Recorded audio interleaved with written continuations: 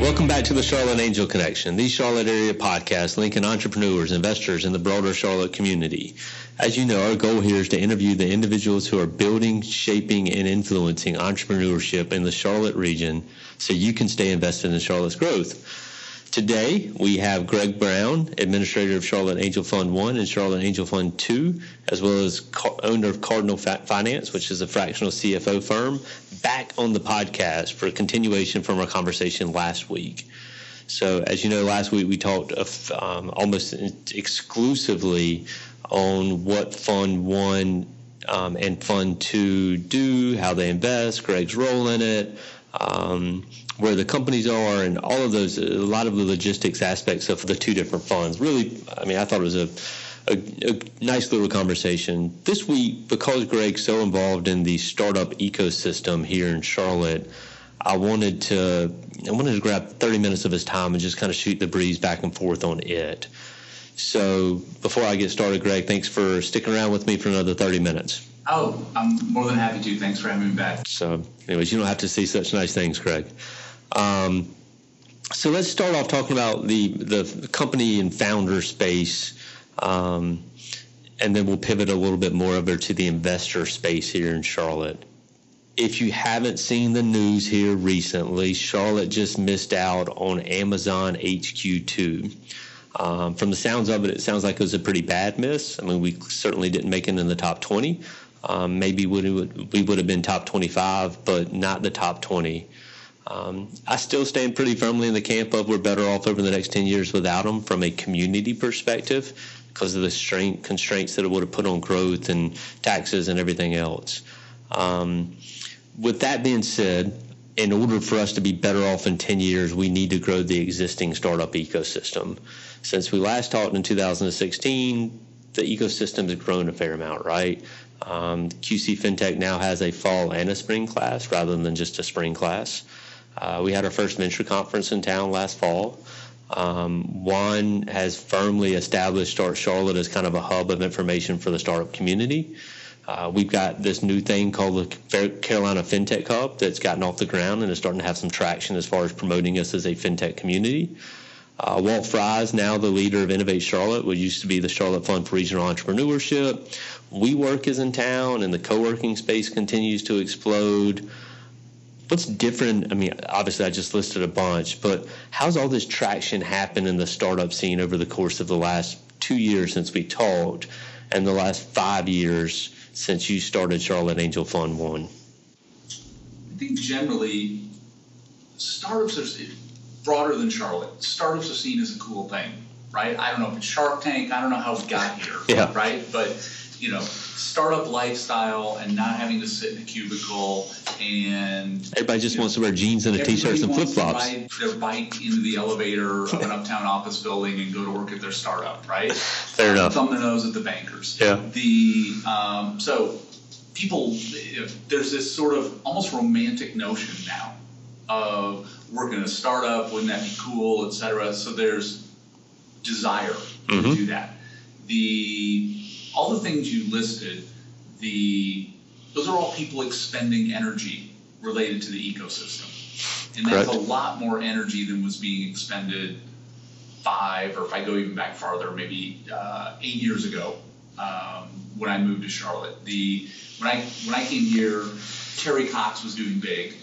Yeah. And, there may have been sort of a loose angel network somewhere, but there wasn't a lot happening in the startup ecosystem.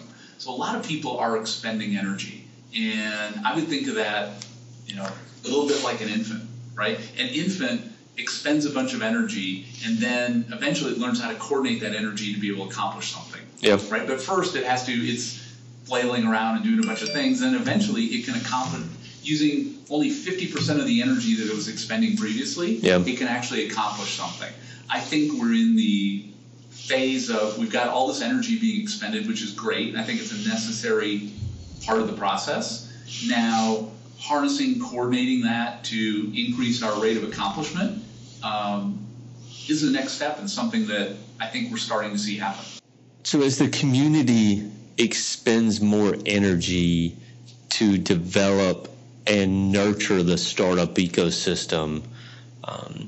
We talked about it a little bit in the last podcast, but are you talking with more Charlotte-based founders who want or need to raise money?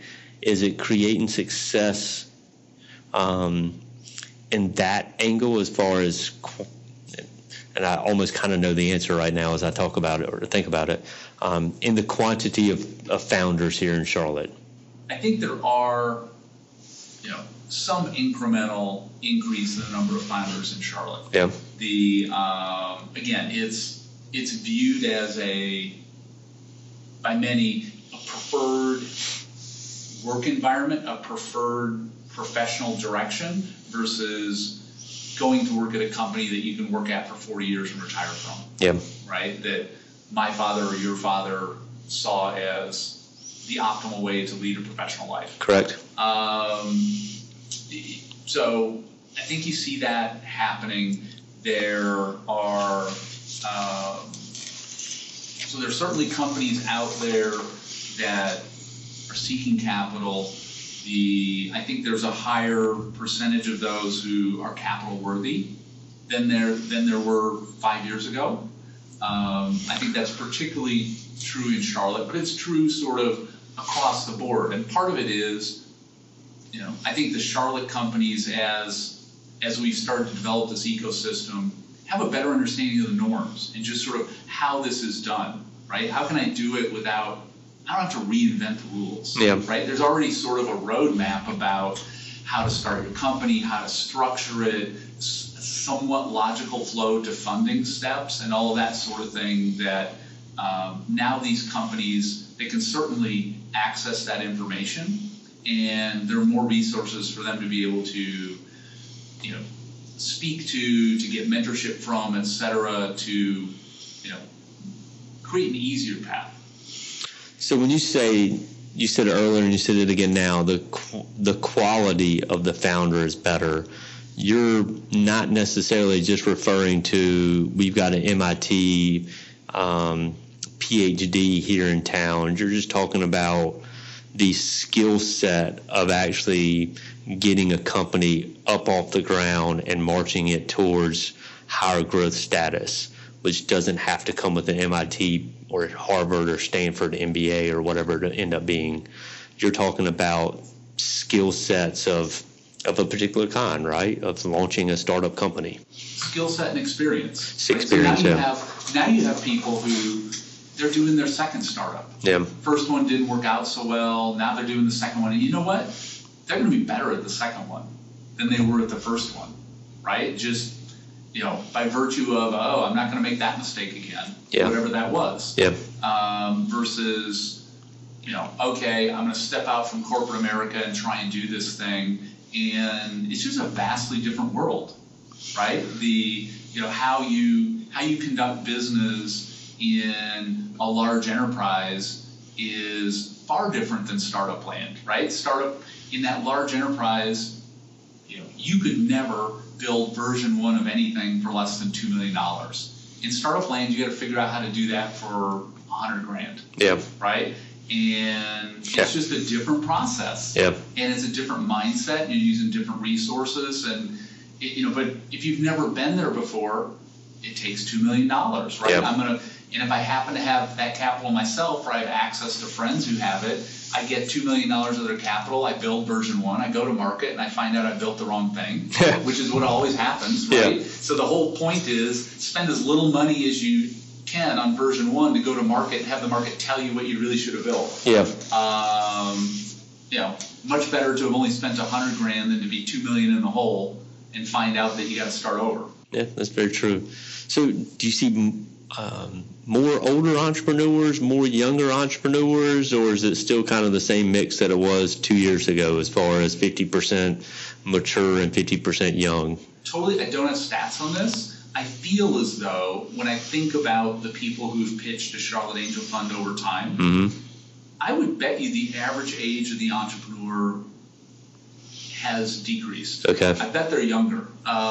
You're in those meetings. How does it feel to you? Yeah, no, I would agree. It seems you see less gray, more hair, You see more women now as well. I feel like some of the diversity we've seen has improved over the course of the last 2 years too. Yeah, I feel good. So we've invested in 14 companies in Charlotte Angel Fund. 4 of those have female CEOs. Oh wow, I didn't realize that. Yeah, and that wasn't intentional. Yeah. We're not set up to be a cause fund, so those people earned it. Yeah. Right? Which I think is great. Yeah, no, absolutely. So besides getting Mike Prager and his team at Avid to IPO, which seems to be everyone's solution for Charlotte's lack of new companies and funding, what else does Charlotte need to do to attract new founders and new companies to be here in the Charlotte area? Whether or not it's a fast-growing startup that moves here, or ideally it's a fast-growing company that starts here. What does it take? Again, outside of Mike and his team at Avid finally deciding to do their IPO, what can happen? Yeah, you took away number 1 on the list. Well, of course. It's almost unfair, yeah. Right? No. What do you want for lunch other than your favorite thing? Yeah. I'll take Avid as an IPO for a 100, please, Alex. Right? Yeah. So let me just touch on that for a second. Why I think that's important. Yeah. So my friend and Charlotte Angel Fund member Chris Halligan would say, what's really important is to have a mutually wealth-building event. Yeah. And he happened to have been at Dell. He was at Dell in the late 90s. He was part of the growth of that company and part of that mutually wealth-building event. Yeah. The company went public, created a lot of millionaires. Yeah. And then those are people who have capital and have been a part of a startup. They understand that environment, how to do it. They're either going to fund other companies, they're going to start their own. They're going to make money for the people who invested in that company, which is going to get redeployed into the ecosystem. That mutually wealth-building event is a big deal.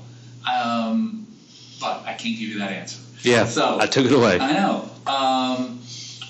Let me just say, I think an important thing and a big plus for Charlotte is Charlotte's attractiveness from a quality of life point of view. Yep. We have the benefit of, and I think one of our big assets is people want to move here, right? It's a fast-growing city. People come here and then they're generally high-quality people, and they've had, their sort of rich experiences, et cetera, but they come here because they want a different quality of life than they've experienced in the Northeast or otherwise, right? Yeah. And some of those people, they've had the benefit of, being in startups, being in, the sort of companies that, the early stage growth companies in Charlotte. I think a part of what, I think there's a kind of matching or coordination element that would be really helpful in Charlotte. If somebody shows up in Charlotte and they say, where do I go to find all things startup related? There is no one resource for that. Right? There are a lot of people doing different things. And Yep. I think it's a part of that coordination of energy Mhm. effort to say, hey, you CEO, founder of a startup who's come out of, let's say, Bank of America and going to do a fintech thing, let me help you get connected with a startup experienced CTO who can bring the perspective and the experience that you don't have. You've got all the market expertise and all the credibility in that space, et cetera. Again, let's bring somebody who's built something for $100,000, Yep. right? Versus you grabbing the person in the cubicle next to you from Bank of America to be your CTO, who's Not going to do never it. had the opportunity to do that, Yeah. right? I think it's awareness. I think a lot of people I hear talk about, we just need more capital.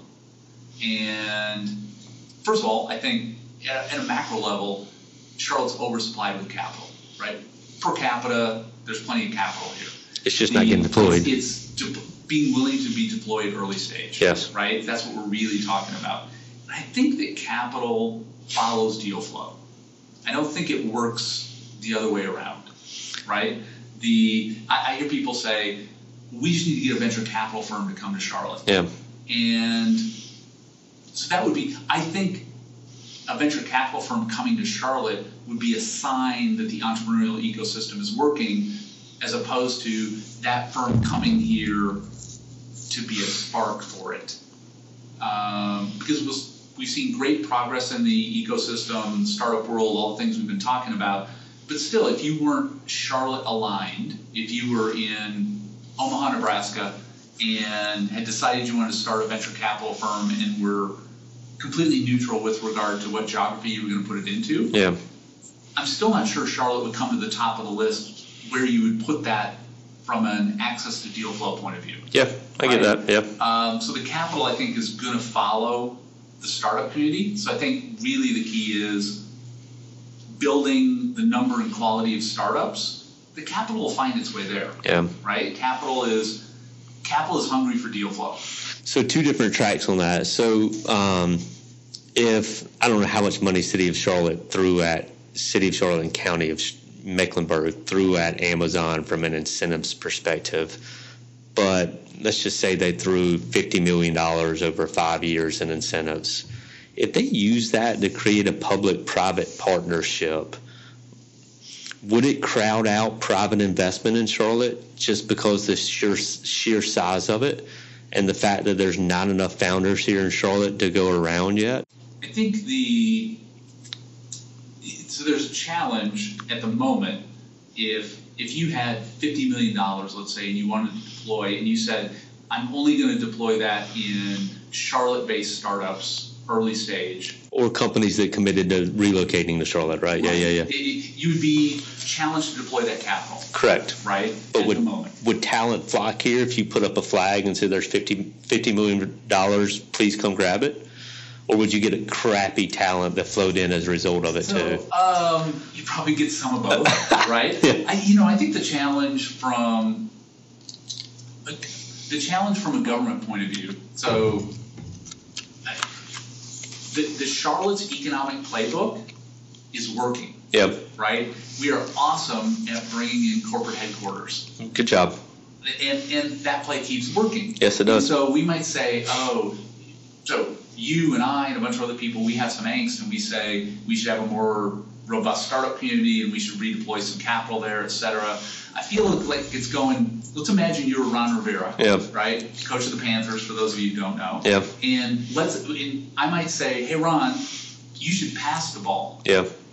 And Ron might say, well, look, we're running up the middle. Like, we get 8 yards every time. Nobody's ever stopped us. Once somebody stops us, I'll think about passing the ball, Greg. But until then, right, thanks but no thanks. Yeah.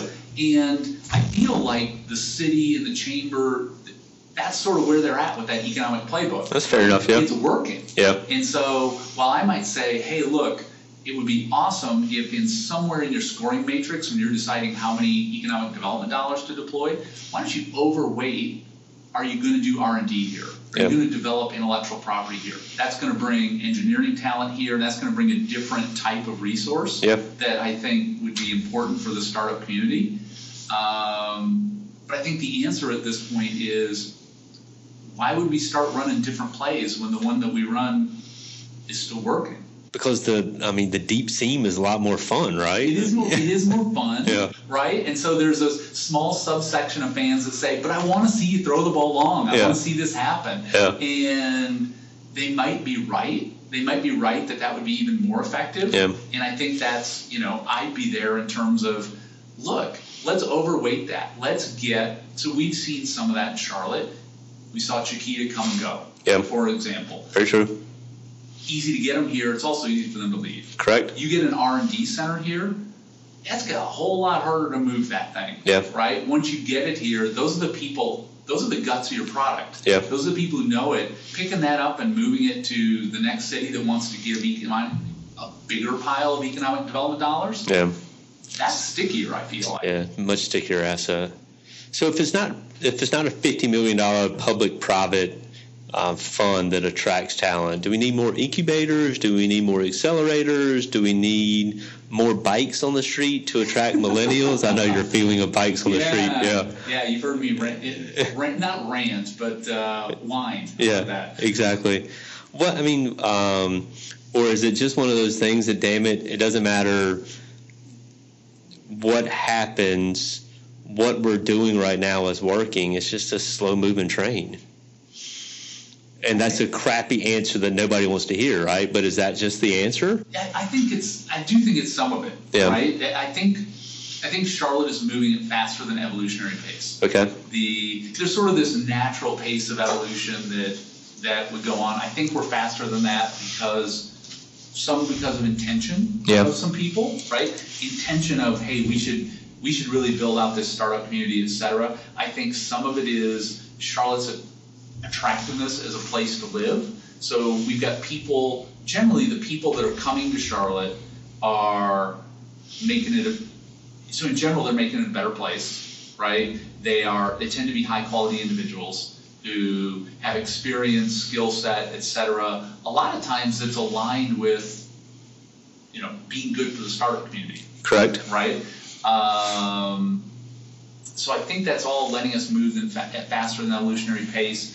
Other than that sort of seismic event like the big mutual wealth building event, which nobody can push a button and make that happen. You can push other than Mike Prager. I was to say you can push Mike, right? Is that kind of the button? Yeah. Yeah, but other than that, you can't force that to happen. Yeah. Right? I think all you can do is you can have the ground be fertile enough so that people don't have to leave Charlotte to make that happen. Yeah. But you can't create Michael Dell. You don't create Mike Prager. Yeah. You just have ground fertile enough that they don't have to go somewhere else to become what they can be. In fairness, somebody did create Mike Prager, but that's a different conversation. It takes a little bit of time, yeah.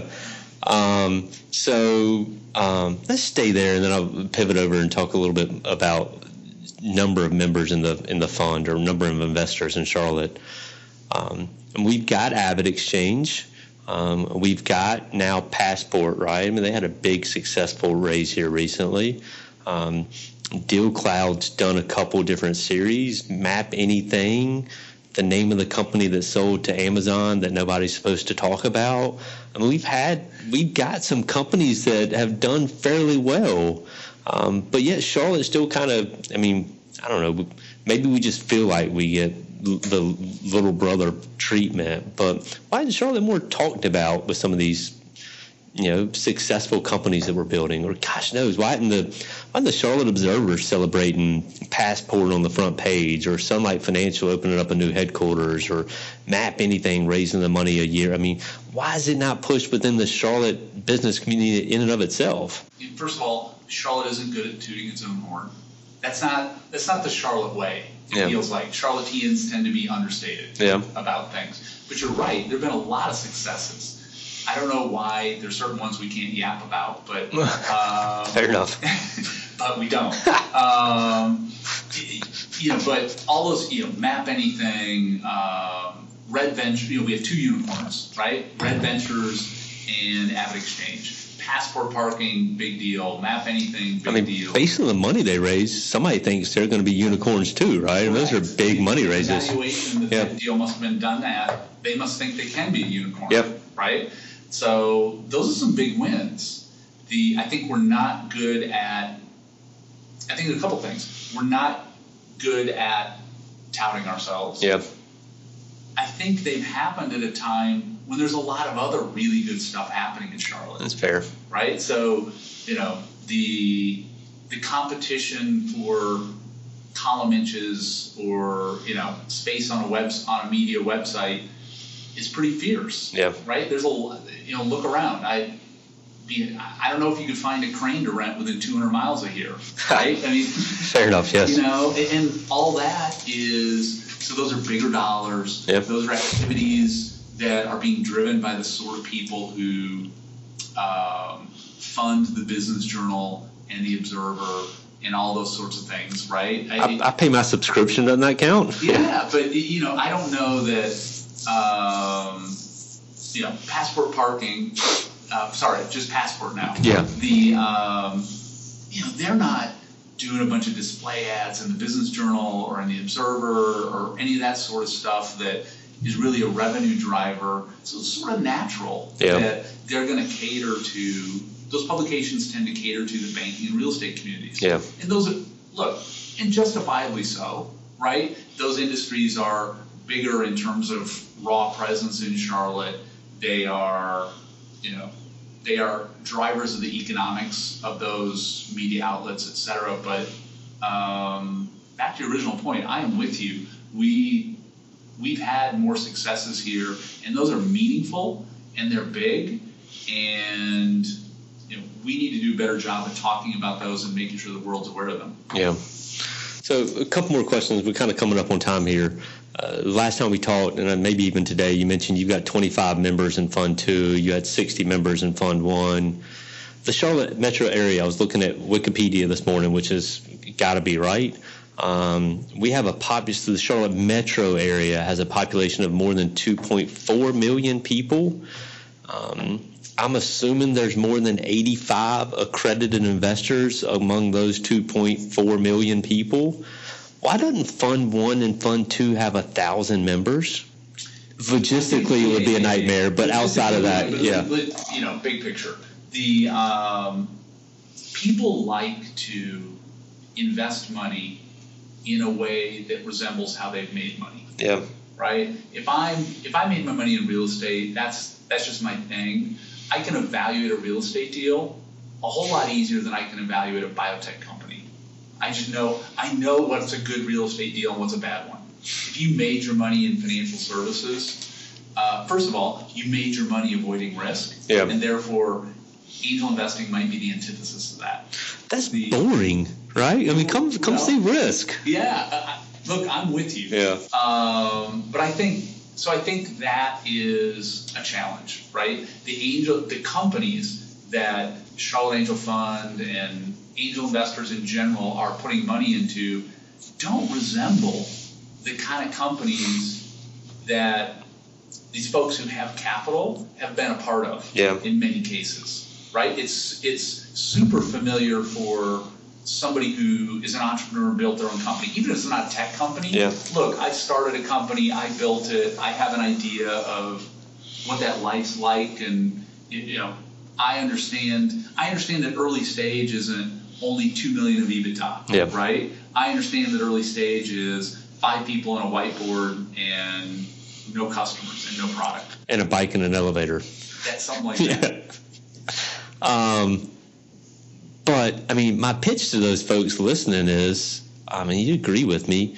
You made your money in financial services. You have a skill set that would be applicable and helpful within the fund environment. And the same thing in real estate. You have a perspective that's brought to the table that broadens the knowledge of the entire fund, right? I mean, you would say you don't want only startup founders or serial entrepreneurs to be the fund members. Other skill sets diversify and broaden the skill set of the entire group and probably sharpens the type of investments they make. Would you say yes or no? I would say yes to that. 100%. I think one of the strengths of our group is the diversity of membership.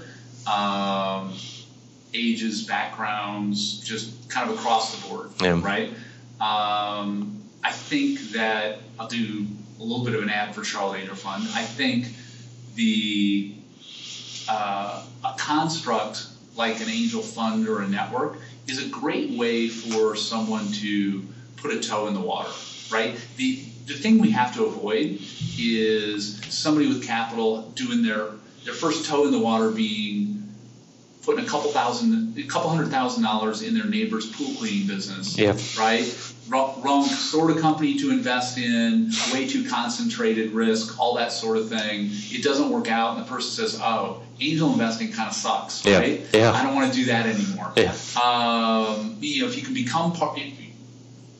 be part of a group, you learn a lot, right? From the interaction with all the members, just being a part of the process.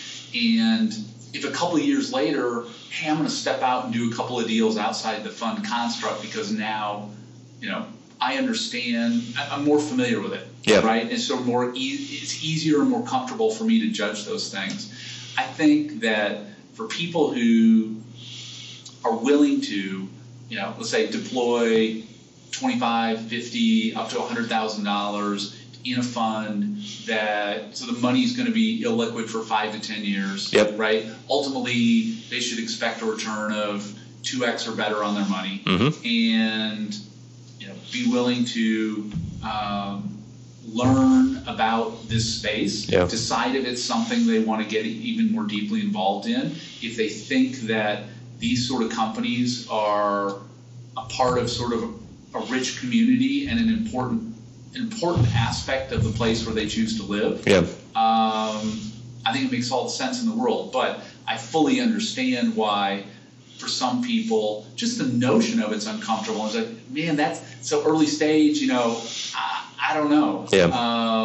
You got to be willing to step a little bit outside your comfort zone. I think it's as safe a way to do it as it can be. Yeah, well, you don't grow if you don't step outside of your comfort zone, right?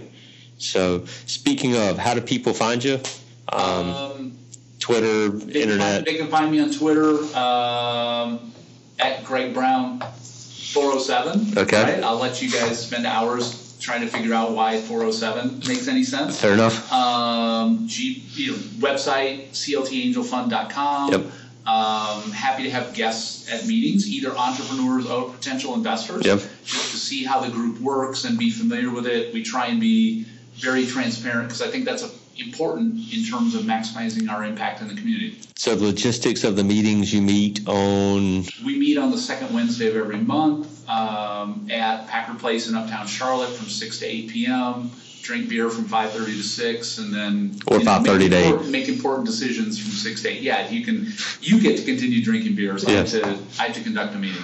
Fair enough. Well, it's been fun, Greg. I've enjoyed it. So thanks for coming back for round 2. I promise the sound quality is much better, and I think the interview flowed a lot better. So thanks for sticking around for me or with me for 18 months. Thanks for having me back, and thanks for what you do. This podcast is important as well, and congratulations on the progress you've made with it. So cool. Thanks so much. All right, bye. Another nice interview with Greg.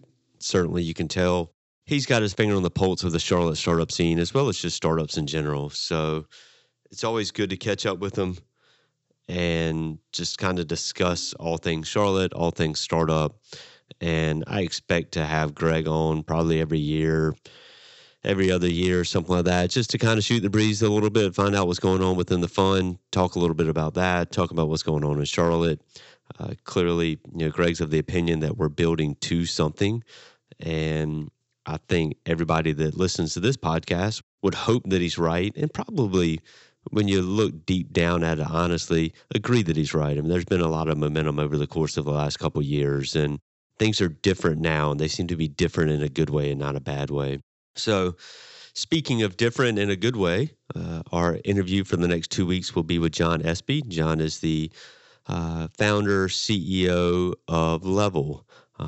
We had a nice interview with John a couple weeks ago and look forward to bringing that to you here over the course of the next 2 weeks.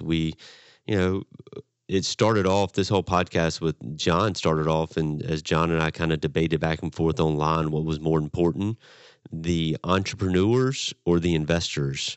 In other words, the chicken or the egg, right? So as we kind of debated about that back and forth online, we thought it'd be a pretty good idea to have a podcast. So podcast number 2 is going to focus in on the chicken and the egg syndrome here in Charlotte, which is more important, and we kind of discuss it back and forth. So that's a great discussion. But podcast number 1 focuses in on Level and how it came to be what it is. It's a software app development company that has grown at a rapid pace over the course of the last 4 or 5 years, with a huge pivot that got them onto that pace. So really solid, fun interview. I like John a lot. Their office space is neat. Looks like they'll be moving here sometime over the course of 2018 as well. But please stick around, come back next week and listen into John's podcast as we talk about Level and the chicken and the egg here for the next 2 weeks. Thanks so much for listening to the Charlotte Angel Connection.